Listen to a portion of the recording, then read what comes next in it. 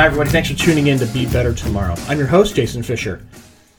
For those of you who are new to the show, we're taking on a new format. We're going to be doing shorter stints of little items that I've learned along my way or that I'm learning right now, hoping that it will help us all to be better tomorrow, whether that's in our personal lives, whether that's in our professional lives. It really just depends on what's going on. But I promise this stuff will be full of good information that, if taken to heart, will help us all improve. I've taken time to research these things and kind of taking the journey along the way with you. Some things I've learned over 20 or 30 years of work experience. Some things I wish I would have learned earlier and I'm studying up on now so I can apply them to my lives. But whatever it is, there will be something here for us all to grow and change on. Before I get jumped into everything, just make sure that you head over to BeBetterTomorrow.com or wherever you find your favorite podcasts in iTunes or Stitcher, Spotify, and subscribe. Make sure you don't miss anything and give me some love, because this is a work of love. I'm not getting paid for anything I'm doing here, at least not yet. And it's just something that I appreciate, some motivation, helping me to feel that there's somebody out there listening. It'd be kind of nice. So if you love me, go ahead and do that. If you don't, go ahead and do it anyway. That way you know when you can leave comments that can hurt my feelings. And I'll appreciate that too, because at least I know you're listening. This month I'm going to talk about how to build a good mentor-mentee relationship. I think these things are critical. If you can find somebody who can be a solid mentor to you, early or late in your career, really, they're like gold.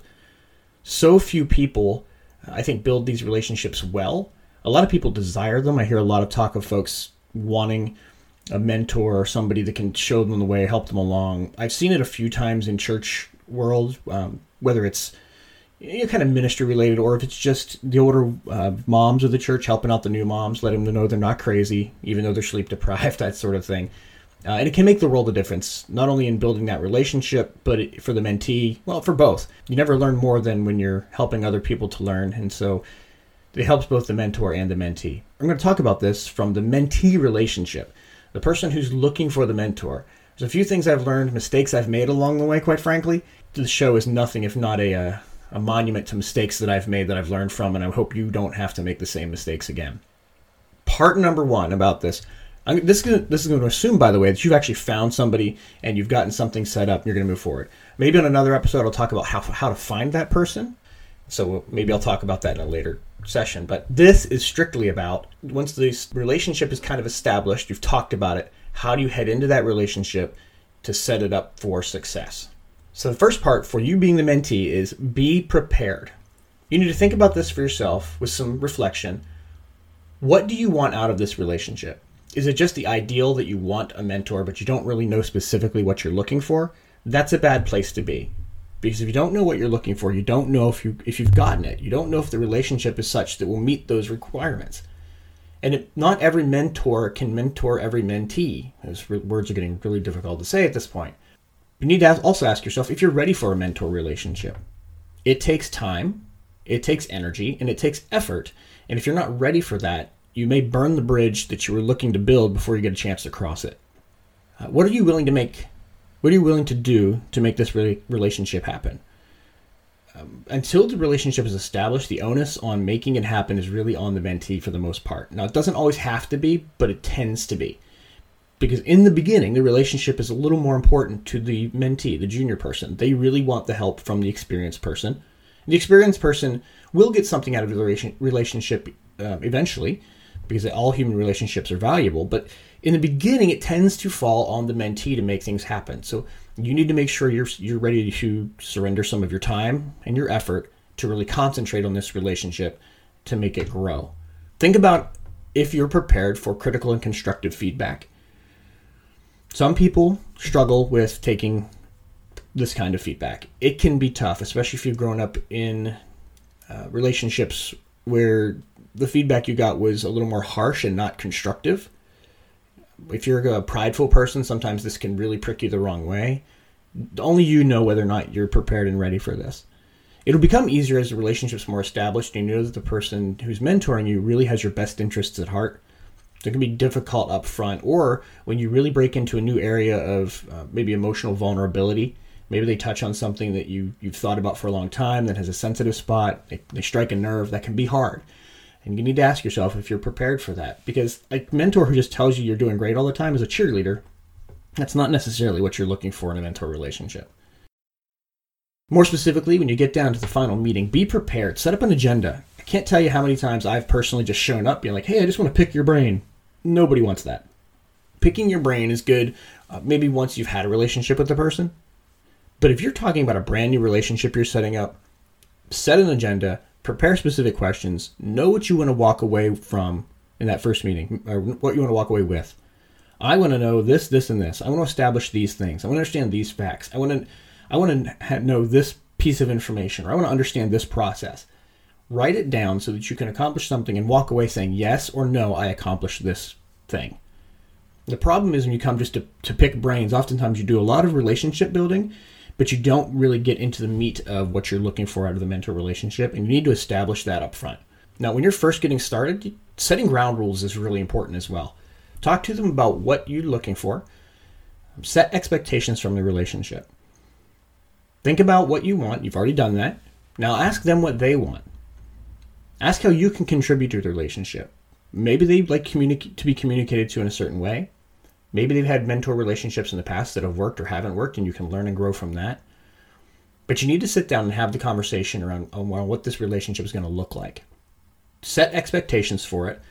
One of the big expectations you should set up front is that you let them know you want honest, constructive feedback so you can grow. Now, again, if you're one of those people that struggles with that, let them know that too. Listen, I want this. I want constructive feedback, but honestly, my pride gets in the way when people give it to me. So here's what you're going to do. You're going to tell them, I'm only going to give 2 possible responses to constructive feedback because I know it's difficult to give and I understand it's difficult to receive. So I may say, what do you mean by X? To ask for clarification on the feedback, and the other response to constructive feedback is, thank you. I could do a whole show on this, and maybe I will, but when you're dealing with constructive feedback and somebody has set kind of their heart on the table to lay out something for you to help you to grow because they care, and you defend yourself, it breaks part of the relationship. When somebody gives you constructive feedback, don't respond right away with anything but, what do you mean by, or thank you. I can't tell you how much this has helped me in my career. As I've started to get honest feedback from folks and built trust in those relationships that they feel they can do it and I feel that I can take it from them because they care, I will ask those questions, I will walk away, and I will think about those things. And then it's sometimes okay to come back and say, hey, listen, I was thinking about the feedback you gave me and I really appreciate it. I've been churning it over, trying to learn from it. And then you can come back and ask some maybe better questions on how you could do better next time. But take that initial pass, say thank you, and process it. Even if you're an immediate external processor like I am, I want to respond right away and process out loud. Let the feedback settle. Let it do its work in your heart or in your brain. Work on it, and then come back and follow up on it. It's a mini sidebar. It's for free. You can have it. Set some SMART goals. Now, I'm sure we're all familiar with SMART goals. They want to be specific, measurable, actionable, or achievable. Depends on which abbreviation you use. Realistic and time-based. What is it you're looking to accomplish, either in your career, in your side hustle, or in this relationship? Talk together and set those rules so that you can understand what you're both expecting. It's not terribly difficult, and they don't have to be huge, and they don't have to be super long-term. It may be, what are we going to do between now and the next time we meet? It may be, what am I looking to accomplish this year in my performance review, if this is a specific job coach. But setting those SMART goals gives you something to target and something to come back to. And of course, there's whole conversations around that, making them visible, keeping them in front of yourself at all times so that you're not just writing them down, forgetting about them, and checking on them in a year later when to see what you did by luck because you totally forgot what you wrote down. Let's not do that. Now, here's a big secret I'm going to let you in on. I have been told this by many, many, many, many successful people. I've been told this by my bosses. I've been told this by huge podcasters, people that I've looked up to. Now, this is obviously more important if you're talking about one-shot relationships. Maybe you got a lunch with your idol in your particular area. Maybe this is somebody you're going to be able to talk to one time and you don't know if you're going to be able to continue a relationship. So this is the I just wanted to pick your brain conversation that you've now done better with. You've turned it into something a little more. Maybe it's not ongoing, but you have specific questions. You have an agenda. You're ready to go. Ask how they would like you to follow up. And then follow up. I say that again. Ask them, how would you like me to follow up? email, phone call, take that answer, write it down, and then do it. Write down specific pieces of information or ideas or advice that they gave you, and then follow up with them on how it went. I cannot tell you how frustrated I've heard people be, and I've been myself, when you give advice to people and they don't take your advice and they don't follow up and then ask to talk to you again.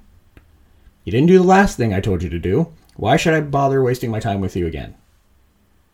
You set the tone that you are prepared to listen and prepared to act, and that you care about what they had to say. And now the investment is given back to them with the feedback, and it starts to build the relationship. Because now they know you're somebody they can trust to actually do something. You're not just somebody who's talking about it. You're somebody who's going to take action, and you're serious about progressing in your career or your hustle or whatever it is you're serious about looking at. Follow up with specific things. Let them know how it went. Thank them for their time and their advice. Show appreciation in that. And then maybe you can set a next meeting. Now, if this is a more permanent mentor relationship, maybe at work that's been established or something, or a closer relationship that you want to have ongoing, set that next meeting up before you leave the first one. It's going to be weekly, monthly, bi-monthly, quarterly, whatever. Set the time, set the expectations. You can still follow up if it's going to be a decent amount of time. Let them know what went on. If it's going to be in the next week, well, then follow up at your next meeting. You maybe don't necessarily need that email, but if they say, when you ask, how would you like me to follow up? You say, hey, send me an email once you pulled the trigger on a few of these things. Well, then follow up. Follow up and then thank them at the next meeting and move on. This will get your mentor relationship off to a great start. And I always close off with this. Have the meta conversation. Almost like once you close the book on the meeting, how'd this meeting go? How's this working for you? Is there anything we could be doing better? Having meta conversations about relationships is not something anyone does well. I barely hear anybody talk about it, but I found that the times that I've had those conversations, I've had them with my wife, I've had them with my best friends, it builds our relationship. It helps us to grow together. And it helps us to grow together in such a way that we're both learning about who we are as people. You can have that same conversation with your mentor, because you may learn that this person's not the right mentor for you for a variety of reasons.